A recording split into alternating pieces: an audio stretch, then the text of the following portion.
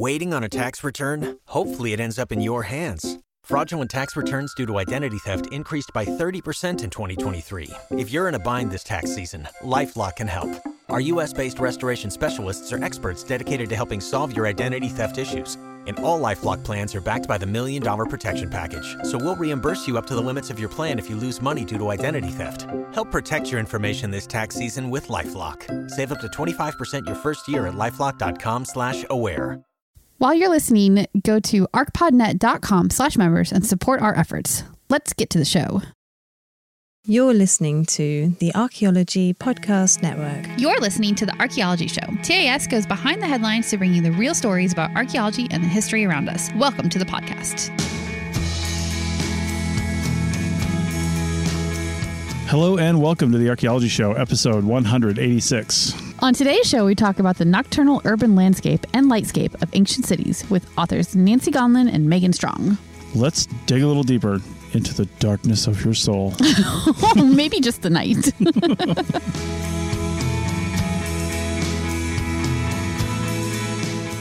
Welcome to the show, everybody. Rachel, how's it going?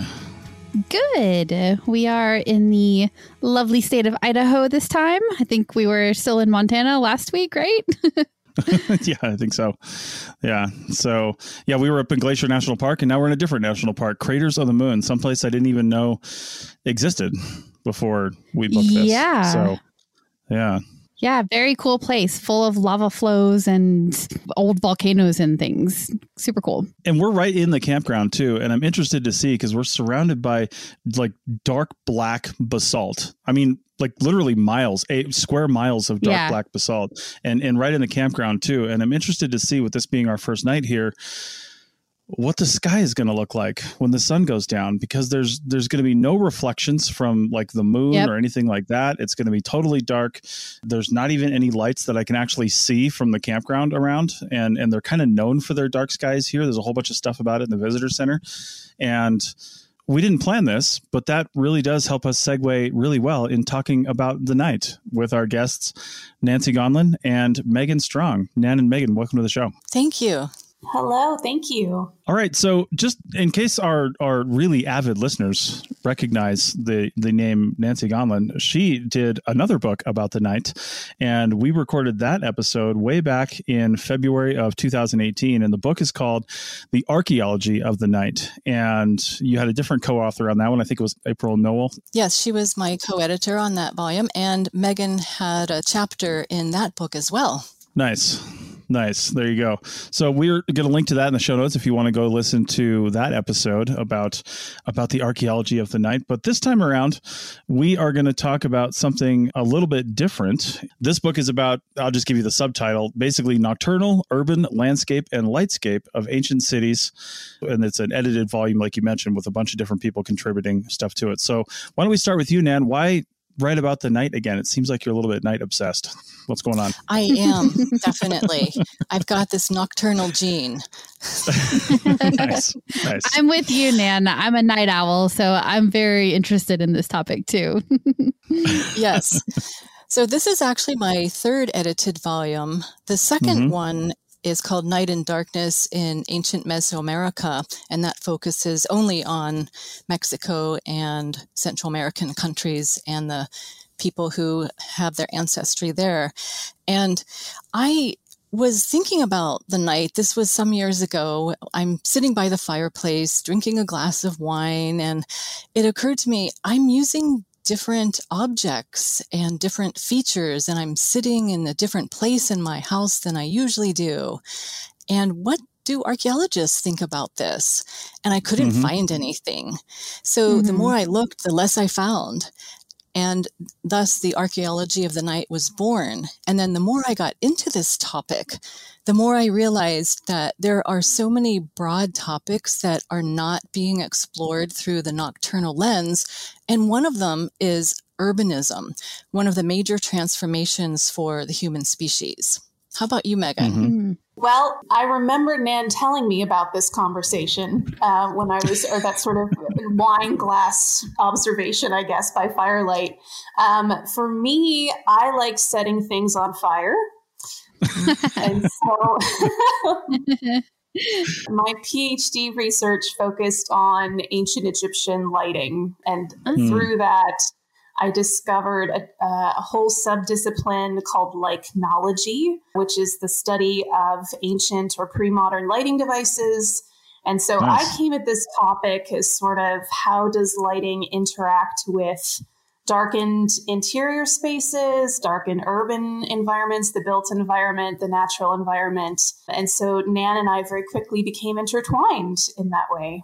Wait, ancient Egyptians didn't just use torches that were already on the wall that you could just light and then they worked for the whole time? That's what movies tell me. It's always just this thing that just works. Yeah, they're always immediately to hand. You can just sort of light them with the flick of a switch. Absolutely. Yeah. And mirrors also pop up a lot. Nice. That's what I figured. That's like one of Chris's pet peeves. He's always going on and on about how these very dark, very large spaces are lit by one torch in a movie. So this is the perfect conversation for him. Yeah. Yes. Yes, I want that torch, whatever that is. Right.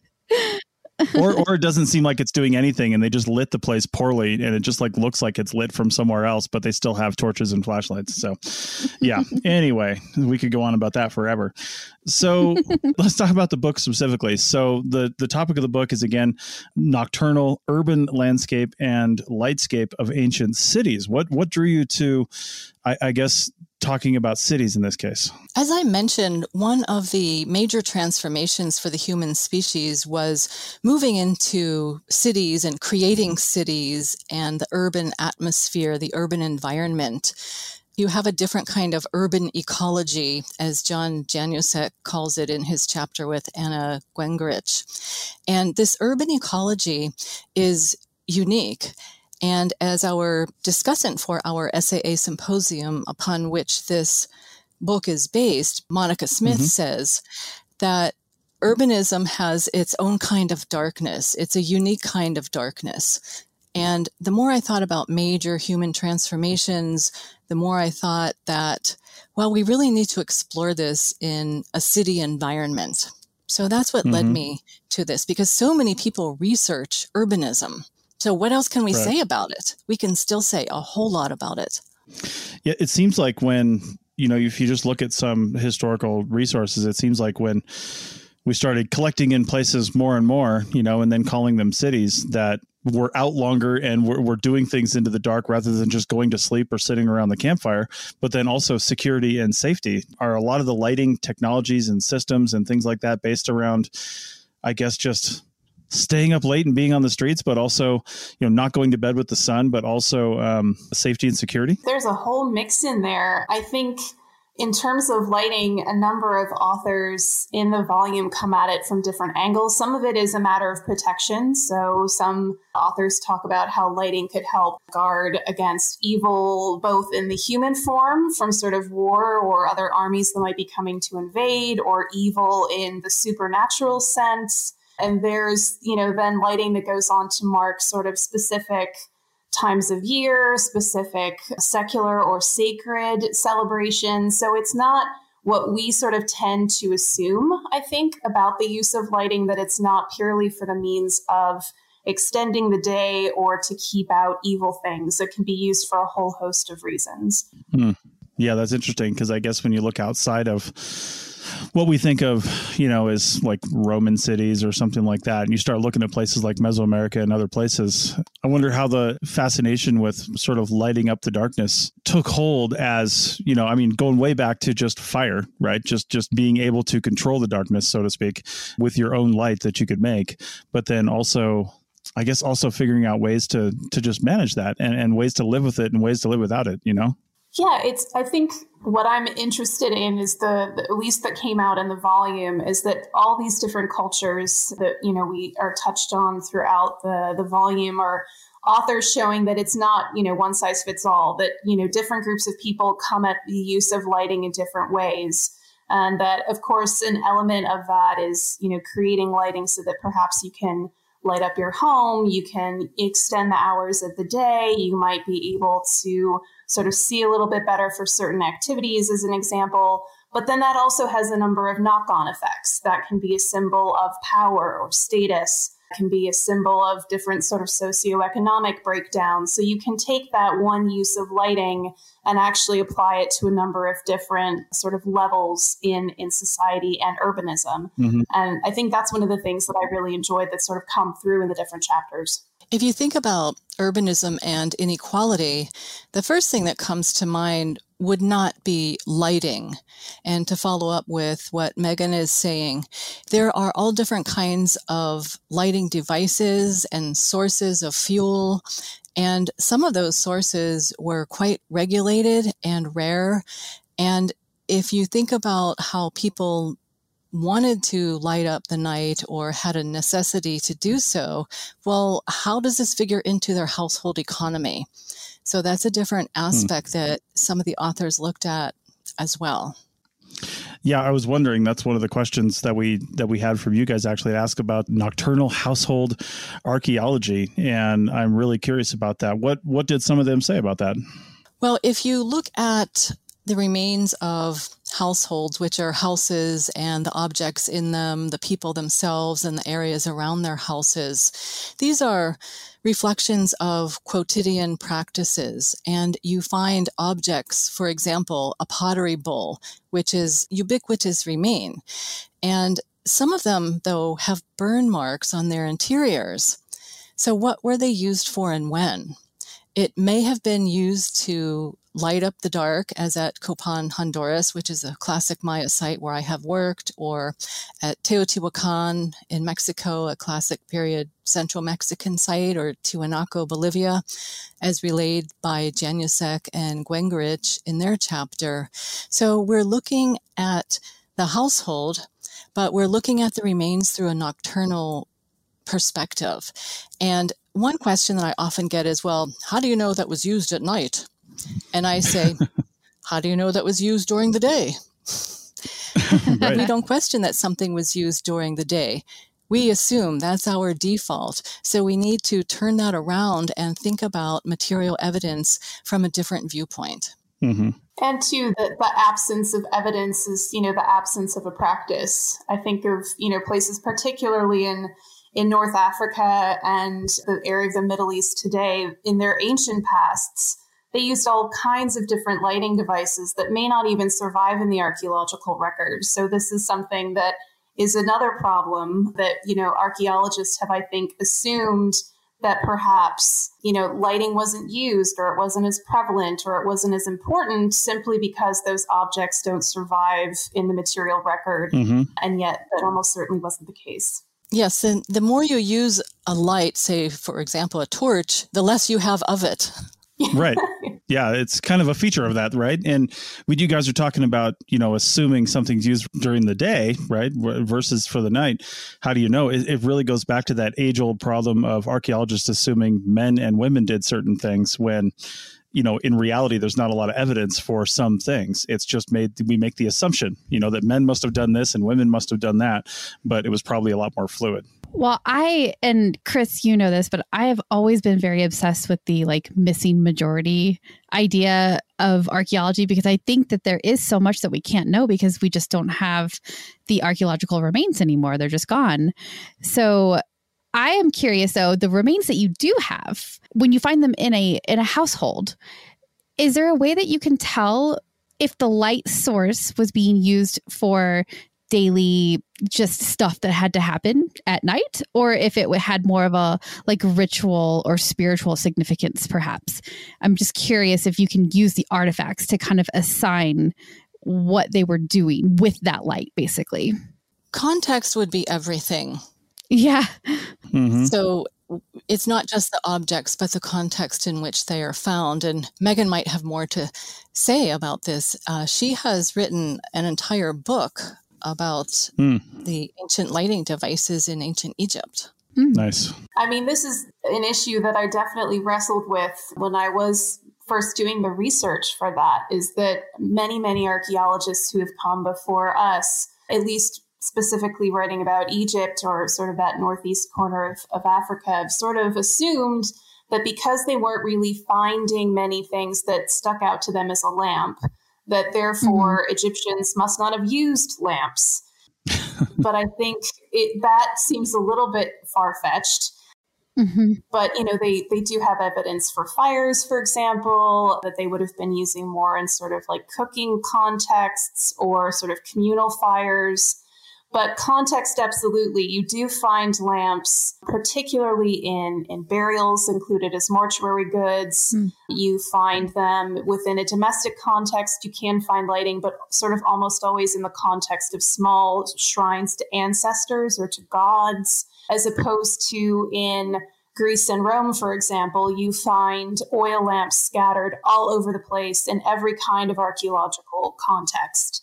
And so that can help if you can draw comparisons of where are you finding lighting in certain venues, etc. That's as best as you can get, I think. Well, also art can contribute to our understanding of what lighting devices were used in what context. And Megan, what comes to mind is that lamp that was entombed with King Tutankhamun. Yes, absolutely. Yeah, there were a few lamps in there. And, in terms of an art context, we sort of bounce those terms around. Is it an archaeological object or is it a piece of art because it's so beautifully sculpted? And that's another problem, is that archaeologists will look at something that is so beautifully made and so finely crafted. The lamps in his tomb were made of this beautiful sort of translucent calcite. And you would look at it and go, oh, there's no way you would pour an animal fat in that and set it on fire. And yet, when I bet you would. Oh, yes, I would. Absolutely. Probably thrown out of the Egyptian Museum. No, that's okay. But when you do set that particular lamp that Nan is referencing on fire, you can actually see that there's a painted scene on the inside of it as well. And that is only visible if you illuminate it from the inside. So sometimes you do also get little bonus clues like that can kind of point you in the direction of something being used for a particular purpose. I'm thinking of the Maya Vase database, if any of you are familiar with that website. And there are tons of rollout depictions of classic Maya vases. And on those, a lot of times, you will see featured a torch. A torch is in a palace scene as the ruler is sitting on the bench and he has an attendant holding a large torch. So that gives us some idea of what context torches were used. Okay. As well as caves. Yeah, absolutely. I think with that, we'll go ahead and take our first break and then we'll come back on the other side and keep talking about the archaeology of the night. Back in a minute. Hey everyone, Chris Webster from the APN here. We have used a number of solutions for recording our podcast with interesting people from around the world. None have worked better than Zencastr. For the last several years, we've been using Zencastr for high-quality recordings that are easy to do and put little to no stress on the guest. And now, Zencastr has high-quality video and even automatic transcription. So click the link in the show notes or head over to zencastr.com/pricing and use the code TAS to get 30% off your first 3 months of the Pro plan. If you're starting a podcast anytime soon, it's totally worth it. Again, click the link in the show notes for 30% off your first 3 months. And they even give a little back to us when you do.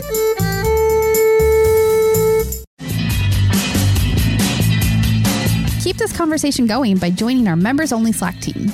There's always vibrant conversations going on over there between members and hosts about the topics we're podcasting about and more. Also get access to our back catalog of bonus material and ad-free shows. You get all this for $7.99 a month or less than $80 US per year if you get the annual subscription. Support archaeological education and outreach by supporting the APN. Go to arcpodnet.com/members for details. That's arcpodnet.com/members. You've worked hard for what you have. Your money, your assets, your 401k, and home. Isn't it all worth protecting? Nearly 1 in 4 consumers have been a victim of identity theft. LifeLock Ultimate Plus helps protect your finances with up to $3 million in reimbursement. LifeLock alerts you to identity threats you might miss. And if your identity is stolen, your dedicated U.S.-based restoration specialist will work to fix it. Let LifeLock help protect what you've worked so hard for. Save 25% off your first year on LifeLock Ultimate Plus at LifeLock.com/aware. Terms apply.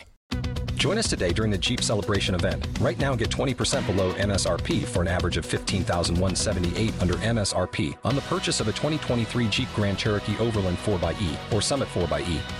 Not compatible with lease offers or with any other consumer incentive offers. $15,178 average based on 20% below average MSRP from all 2023 Grand Cherokee Overland 4xE and Summit 4xE models in dealer stock. Residency restrictions apply. Take retail delivery from dealer stock by 4/1. Jeep is a registered trademark. Welcome back to the Archaeology Show, episode 186. And we're talking with Nancy Gondlin and Megan Strong about the Archaeology of the Night. And you can find the link to their latest edited volume in the show notes and the subtitle and the actual proper title of the whole book and everything like that. So you can find all that in the show notes. Just look down at your device and it's right there. And we're also including some other links that are mentioned because I need to look up this Maya vase database. I wrote that down. I need to see totally. That sounds really cool. Yeah. And then the second book in the series, which, Nan conveniently forgot to tell us existed and then didn't have a podcast about. So now we're going to have to talk about that one too at some point. I'm so modest. What can I say? Nice. All right. So I'm just curious. We've talked about a few of the, different things that are talked about in the book, but, without like naming a favorite, of course, like naming your favorite child or something like that. What are some of the really big highlights that you think are, good takeaways from this book? Some of the real things that stick out in your mind? For me, it has to do with focus on urbanism from a different viewpoint. Even though Megan and I edited this book, I hadn't actually read it until this weekend. Nice. And it's different editing than reading, right? Sure. Yeah, definitely. So what I found was that this is such a cultural universal that people have to face the night, but they do it in so many extraordinary and just super interesting ways. I was impressed with the material evidence that our authors came up with and how they presented it, because it is a new topic. And sometimes Megan and I really had to twist people's arms to participate because many archaeologists don't get it. But these archaeologists who contributed to the volume were incredible. So I learned a lot about urbanism, and I learned a lot about how people face the night in the past. Mm-hmm. Megan, what are some of your highlights and takeaways? I have to agree with Nan that going through and reading it, I had so many moments of, oh, wow, that's so cool. I'm going to have to think about that for the next time I'm working on, whatever. But I think what I really enjoyed, and Nan, correct me if I'm wrong on this, but I don't remember specifically asking the authors to consider the built environment and the natural environment when they were talking about urbanism and their respective areas of expertise. And yet they all sort of by default did that. Am I wrong, Nan? Did we ask them to do that? Well, I did bring up infrastructure in terms of approaching the urban environment and the built environment, but I did not, and neither did you, give them much direction or guidelines or instructions to do so. So whatever they came up with was kind of on their own. Yeah, I think that's what I found so sort of in the front of my mind, was that everyone in their own way sort of talked about, was there an element of weather, and did that play off of the experience of the night and how that impacted on the built environment? Or did the placement of a particular building or the angle of a particular roadway, did that enhance an element of the nocturnal landscape a particular person would have been navigating? So I think for me, those were one of the sort of interweaving points that I really enjoyed, that all these different cultures globally around the world, to Nan's point of, how they all kind of came at things in their own ways, and that night is a universal, but it's very differently culturally constructed, but that they also are making the use of both a built environment and a natural environment within whatever urban space that they're creating. And, this kind of reminds me, too, we mentioned, our audience definitely knows, but, Rachel and I live in an RV. So we do a lot of driving because we're never in one place for more than a week, maybe 2 weeks, sometimes a little longer. And we do a lot of driving. So listen to a lot of podcasts and audiobooks. And recently, not even preparing for this show, well before, this book came into my knowledge, just like a month and a half ago, I listened to Brian Fagan's What We Did in Bed, A Horizontal History. And I love that book. It was great. Yeah, it was written, I think it was 2019. At least that's the year I'm seeing here. I don't know if that was originally published, but we're talking about lighting systems in this podcast, but also just like the lighting systems help to, I guess, enhance and illuminate the things that we are doing at night. And they're intricately tied to that. You know what I mean? And it's just, it's crazy how all this fits together, and you can't really just study one tiny little thing or look at one artifact or look at one culture, even for that matter, and think you know all the answers. Mm-hmm. Oh, I never think I know all the answers. People think we do, though, as archaeologists. I know, right? Yeah. So... No, that's the fun of archaeology is we don't know all the answers. Exactly. Yeah, I totally agree. So we discussed the other book briefly, Night and Darkness in Ancient Mesoamerica, and you call this the Ancient Nights Trilogy. Does that mean you're done writing about the night, Nan, as far as edited volumes go, or what's in store? I actually am thinking of another one. So... It would be on the nocturnal household archaeology. Okay. Household archaeology is my specialty within archaeology. And it's a matter of getting enough people on board to come up with a symposium. Mm-hmm. And that's where each of these volumes came from. And I have such a supportive group of people who work at the University Press of Colorado that I'm sure if I proposed another book that they would go for it.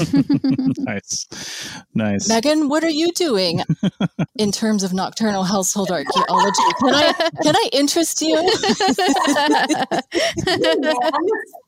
never would have thought. Nice. That's awesome. Nice. What about you, Megan? Where are your research interests taking you these days around this topic? I know you mentioned Egypt, but I guess more specifically. Yeah, so I'm a bit of an oddball in the archaeological world, in that I'm also sort of equal parts art historian as well. Okay.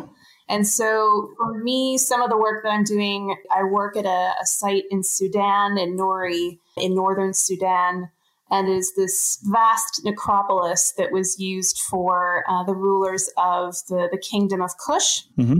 And there is a painted tomb there that I've been doing some research on the pigments. We don't understand what pigments were being used really in that area. We have a whole encyclopedia of knowledge about ancient Egyptian paintings and painting technology, less so for the sort of southern neighbors in ancient Nubia. Okay. And so for me, I'm kind of going into the direction of how does lighting impact on painted surfaces, and particularly how that might affect the production of pigments, the choice in pigments.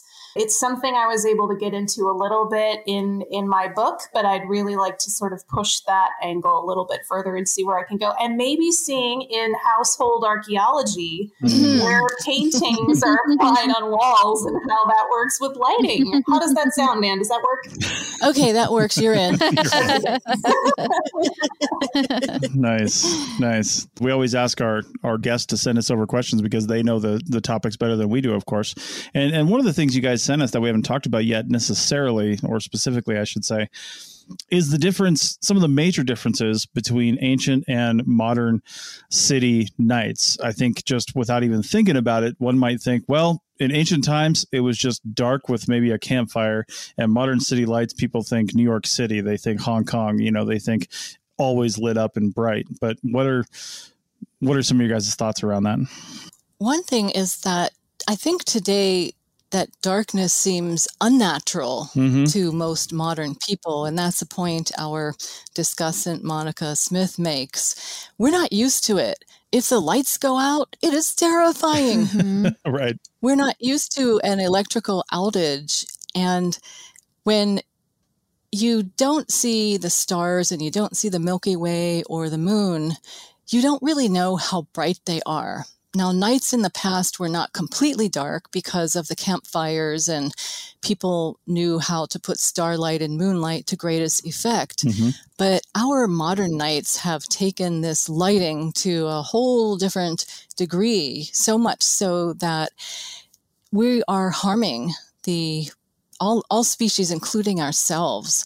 And modern people also work through the night. They think that's normal. And granted, there was a night shift in the past, but not to the extent that it is today. And some people don't have a choice in terms of their work.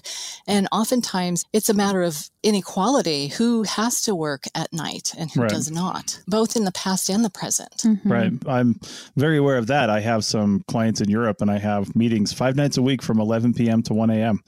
So I know exactly what you're talking about. What about you, Megan? What are your takeaways on that?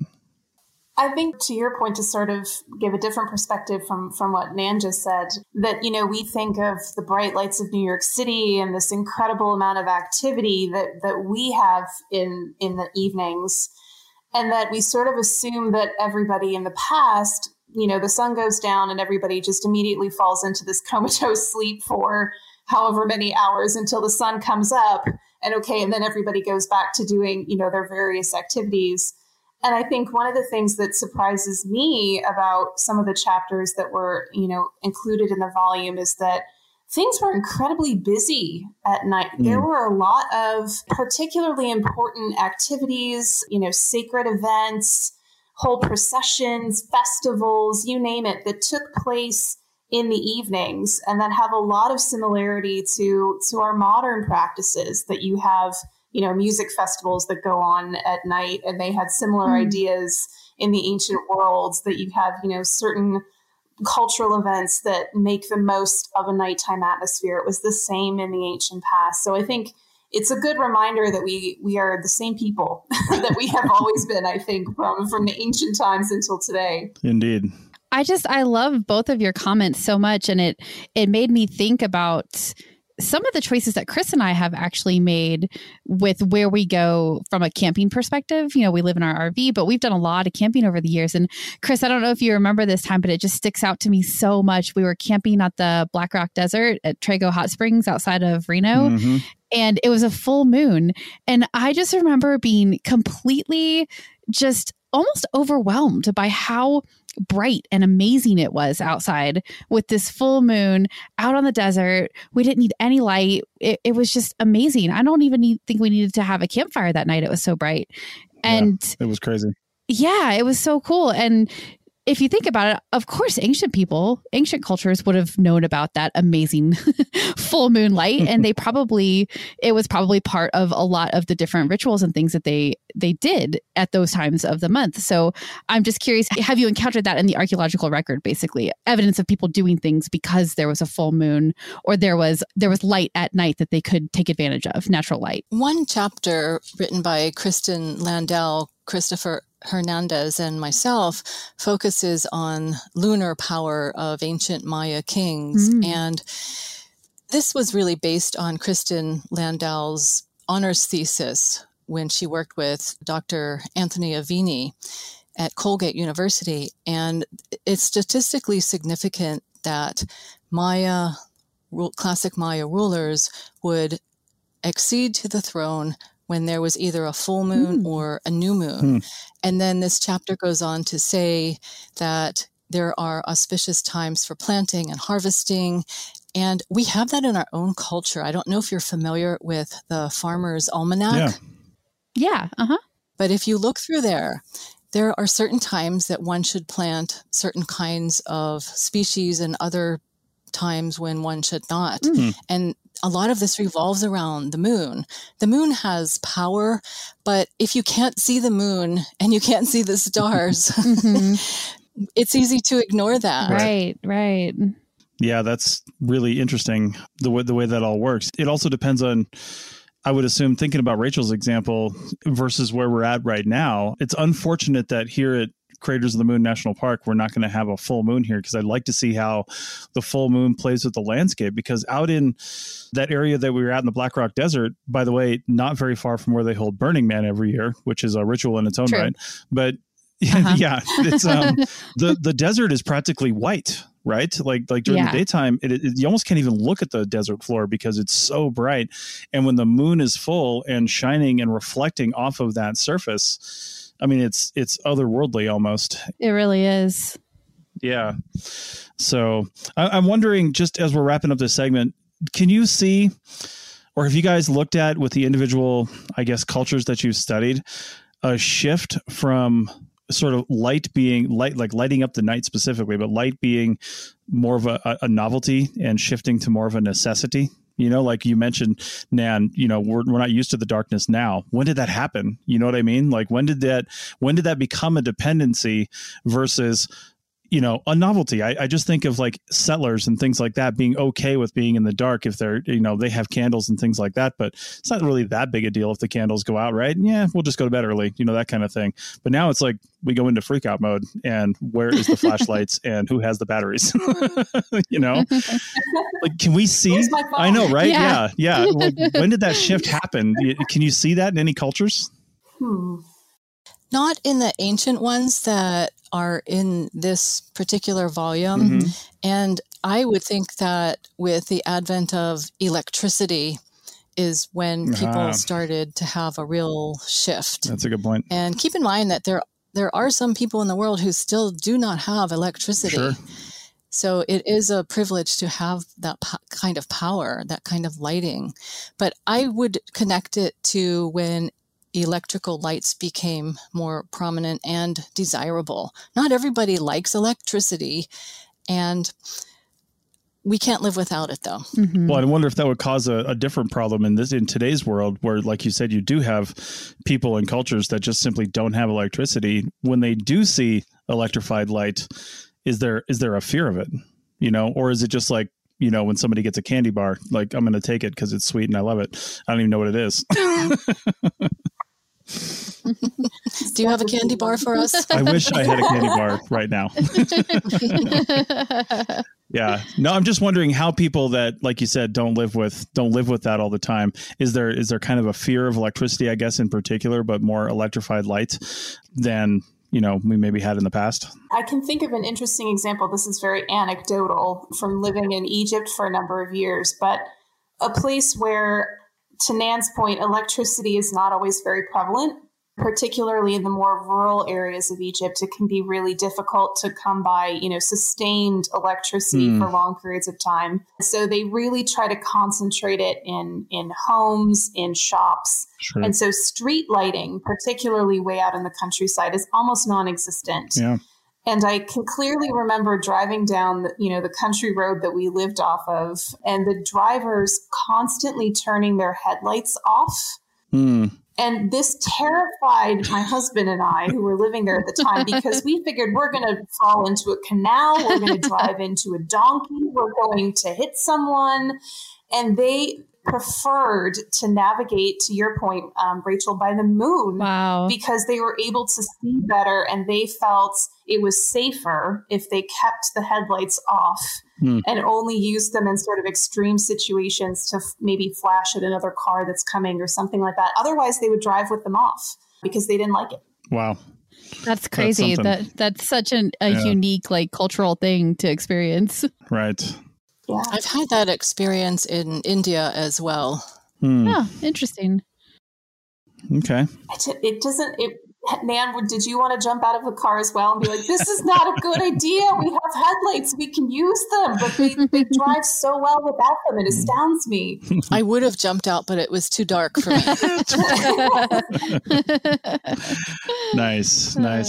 All right. Well, we are going to wrap this up. Rachel and I are going to come back in segment 3 and kind of do a wrap up of the episode on our own. But I want to thank Nancy Gonlin and Megan Strung for coming on to talk about their latest edited volume, After Dark, The Nocturnal Urban Landscape and Lightscape of Ancient Cities, published by University Press of Colorado. And we will link to that in the show notes, plus the other books in this so far trilogy, although that sounds like it might be changing. And I don't know what number you're going to stop at, but we'll link to all those sources and then anything else that we talked about in this show.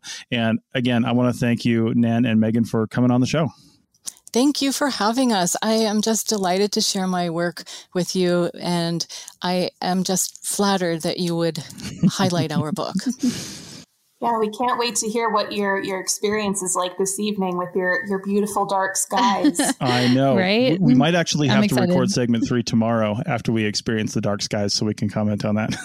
Oh, yeah, that's a really good idea. Yeah. All right. Well, with that, we will go to break real quick, and then Rachel and I will come back 24 hours later, yet only about 2 minutes later. So we'll see you guys on the other side of the break. Back in a minute, or 24 hours.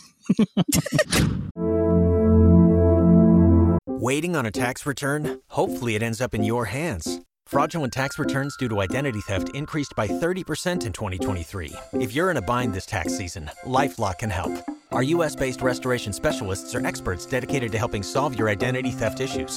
And all LifeLock plans are backed by the $1 Million Protection Package. So we'll reimburse you up to the limits of your plan if you lose money due to identity theft. Help protect your information this tax season with LifeLock. Save up to 25% your first year at LifeLock.com/aware. Pulling up to Mickey D's just for drinks? Oh yeah, that's me. Nothing extra, just perfection and a straw. Coming in hot for the coldest cups on the block. Because there are drinks. Then there are drinks from McDonald's. Mix things up with any size lemonade or sweet tea for $1.49. Perfect with our classic fries. Price and participation may vary. Cannot be combined with any other offer. Ba-da-ba-ba-ba. Did you know we have lots of great shows on the Archaeology Podcast Network? Head over to archpodnet.com and you can see all the shows that are currently producing podcasts. Scroll down a bit more and you'll see some great shows from the past that still have great content. Search for your favorite shows on your podcasting app or listen right on the page at archpodnet.com. Welcome back to episode 186, final segment. And Rachel and I are just going to wrap up this discussion a little bit. But, you know, in the world of podcasting, it's a few days since we recorded this. Yes. And we've actually moved locations to a few states over. Yep. Well, one state over. Oh, yeah, one state over. I don't know where we were when we recorded this. We were at the Critters of the Moon National Park. Oh, that's right, in Idaho. Yep, and now we're in Nevada. We're actually on our way to Reno, which is where we originally started traveling from like 2 years ago. So we're going to be spending some time in Reno for the month of September. Yeah, but the cool thing is, Critters of the Moon was, you know, talking about dark sky, and I remember doing the interview, we were talking about, you know, seeing the night sky, and I did go out a few times because I have my meetings that I do with my European clients from 11 to 1 a.m. When you come out of a meeting at 1 a.m., you're kind of wired a little bit, despite the fact that it's 1 a.m. You need like a half an hour wind down at least, right? So I stepped outside a few times, take a look at all the stars, and it is just, you know, something that reminds me that Nancy and Megan were right. It is like we went from this familiarity with the night sky to like a fear of the night. Yeah. You know what I mean? And like the only way you can have light at night is if you artificially produce it using electricity, really. Or fires. Or fire. Yeah. So the fact that you get so much light from just the night sky itself is amazing.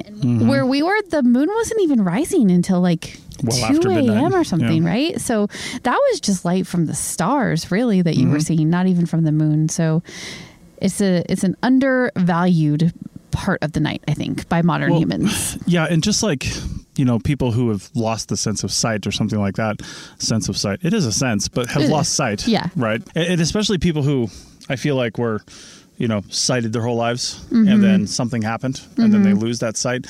It's different for people who I think were born blind because they never had it. Yeah. So they learned something new entirely. But somebody who did have the ability to see and then loses the ability to see is like turning off the lights and you have to relearn your environment, but you learn to process sounds and you learn to process things in different ways that allow you to be more familiar with it. Because like you said, you know, in a perfectly dark sky with no moon, the light from the stars is a lot. And if you get acclimated to it, and more importantly, you already know what your surroundings look like and you know where things are, then it's not as worrisome. But I think one of the things we were talking about on our driving, like light is an invention, right? So anytime you get an invention, you get new technologies and new ways and new capabilities of doing things. When the people were able to consistently produce fire and keep a fire burning all night and everybody sleep around the campfire, they would be able to be in areas that maybe weren't as safe for them beforehand. Mm-hmm. And I'm thinking like areas where there's lots of lions and things like that. They might be kept away by the fire. Right, totally. I was listening to this podcast on the way here, this RVing one, and this guy they call it cowboy camping when you just like roll your sleeping bag out on the ground. Mm-hmm. You have no tent or anything.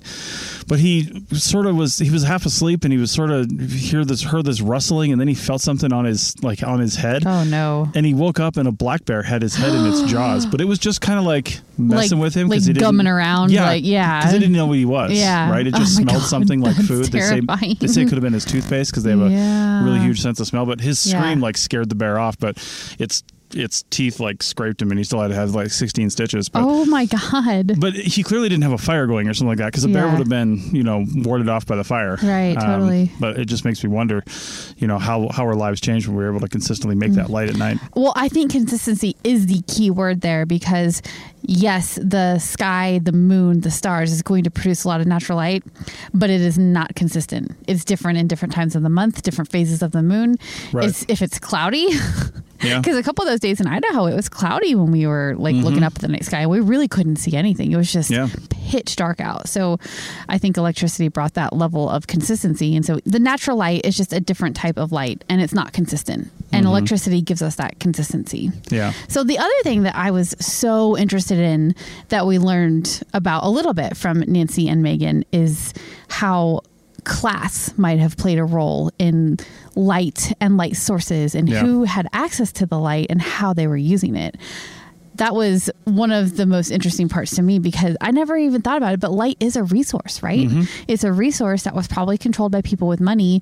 And when you see like a super elaborate lamp, like the one that Megan was talking about in King Tut's tomb, then, maybe it was used for light and maybe it wasn't. But either way, something that artistic and that beautiful is an example of a resource that not everybody had access to. Well, and still to today, I mean, light's not free. That's true. Yeah. You either have to buy solar panels and light bulbs from somebody, and then after that it's free-ish, but initially there's a cost. And there's always a cost, and to flip on any light switch in any building, somebody's paying for that.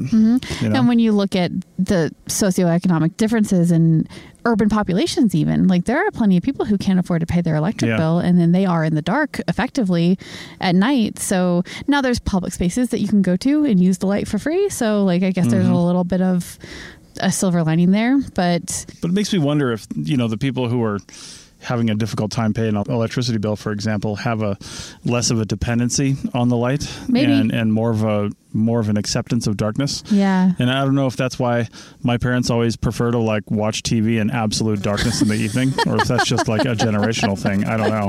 I think that might be a generational thing.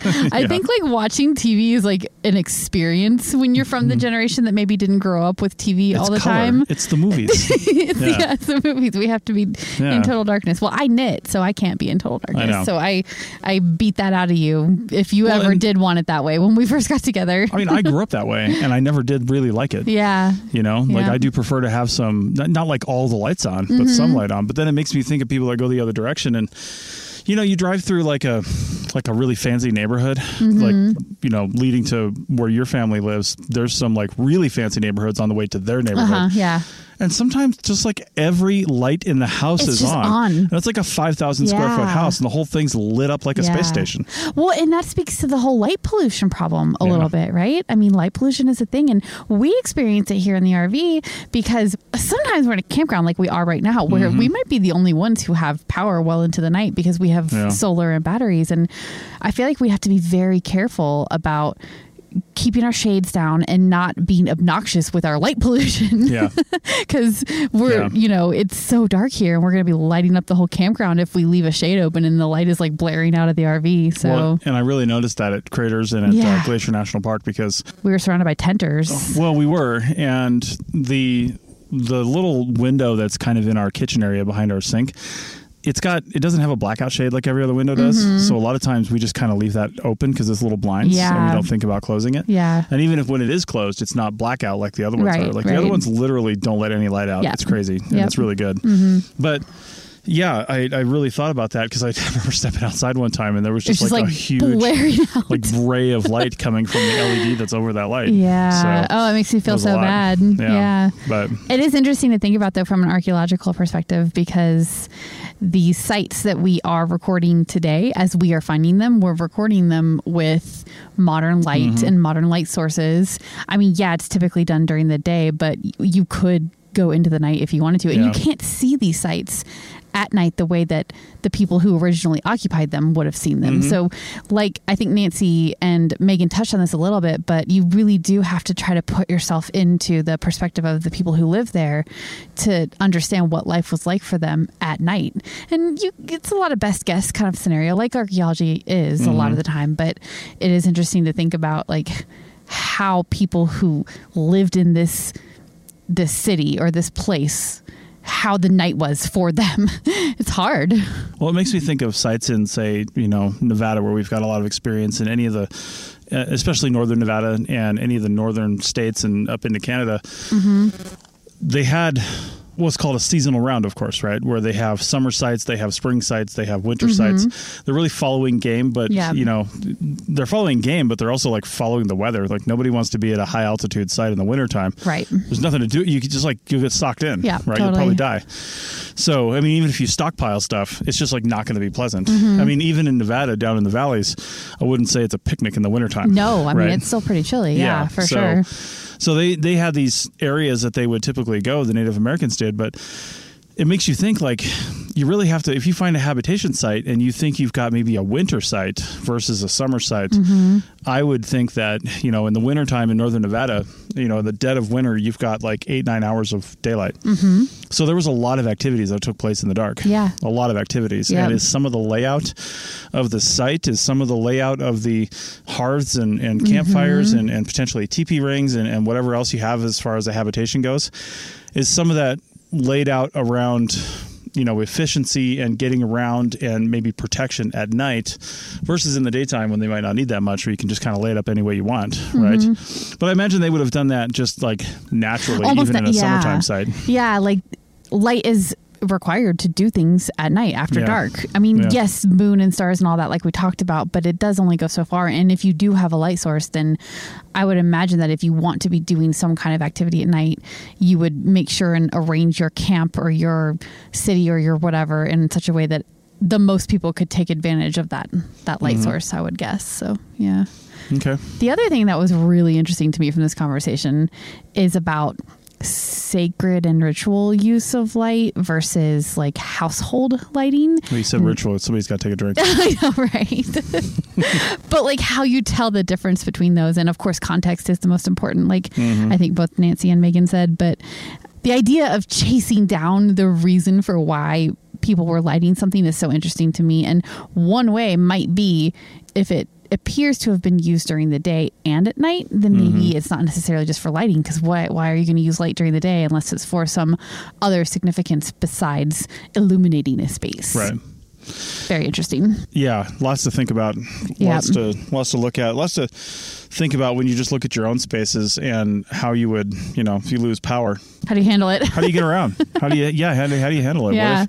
What would you do if you lost power? If you lost power for like an evening, maybe you just go to bed early, look at, read some news on your iPad or something if it's connected to cell networks, but maybe cell networks are down too. Maybe they are, yeah. But what do you do after 5, 6, 7, 8 days? And of there's like still no power. Yeah. What do you start doing then? How do you adjust your own acceptance of the dark, and when the sun goes down and you're managing candles now, because you don't just want to burn candles all night, but you are going to have to burn candles. You're buying all kinds of batteries for lights and lanterns and things like that.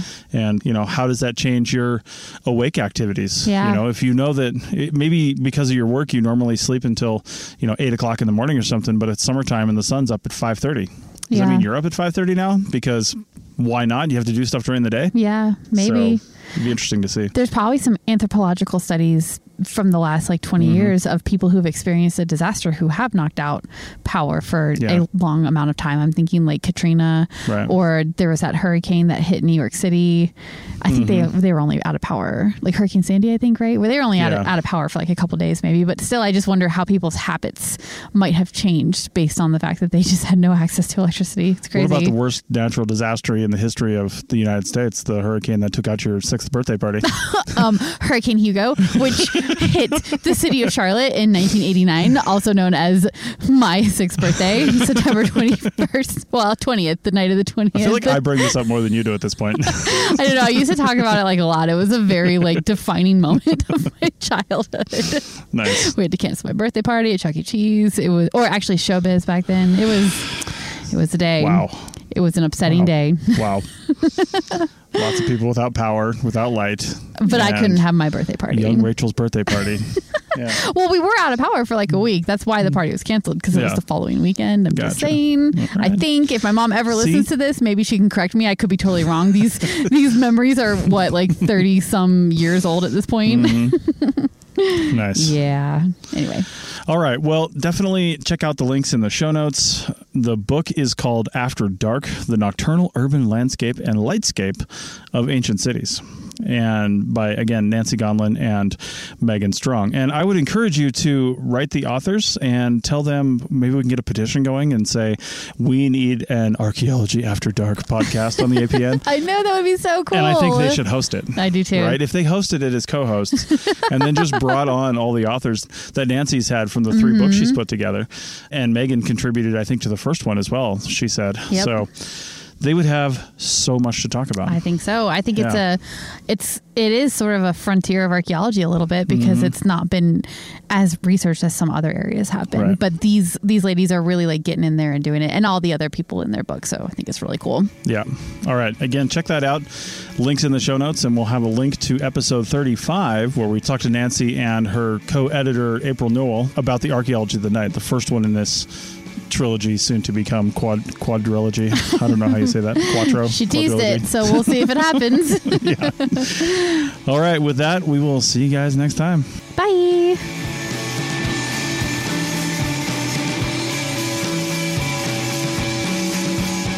Thanks for listening to The Archaeology Show. Feel free to comment and view the show notes on the website at www.arcpodnet.com. Find us on Facebook, Instagram, and Twitter at ArcPodNet. Music for this show is called I Wish You Would Look from the band Sea Hero. Again, thanks for listening and have an awesome day.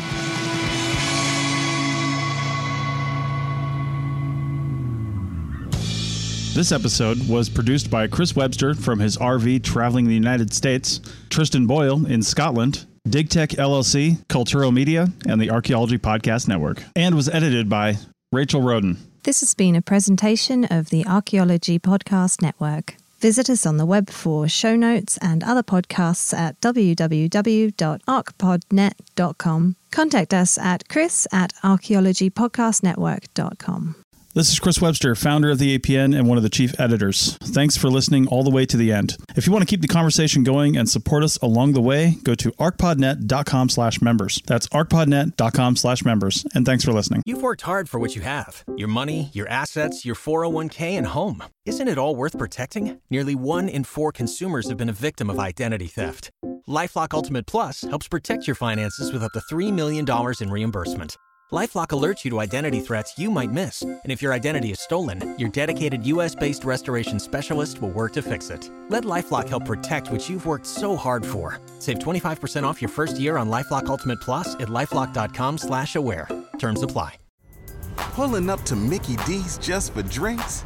Oh yeah, that's me. Nothing extra, just perfection and a straw. Coming in hot for the coldest cups on the block.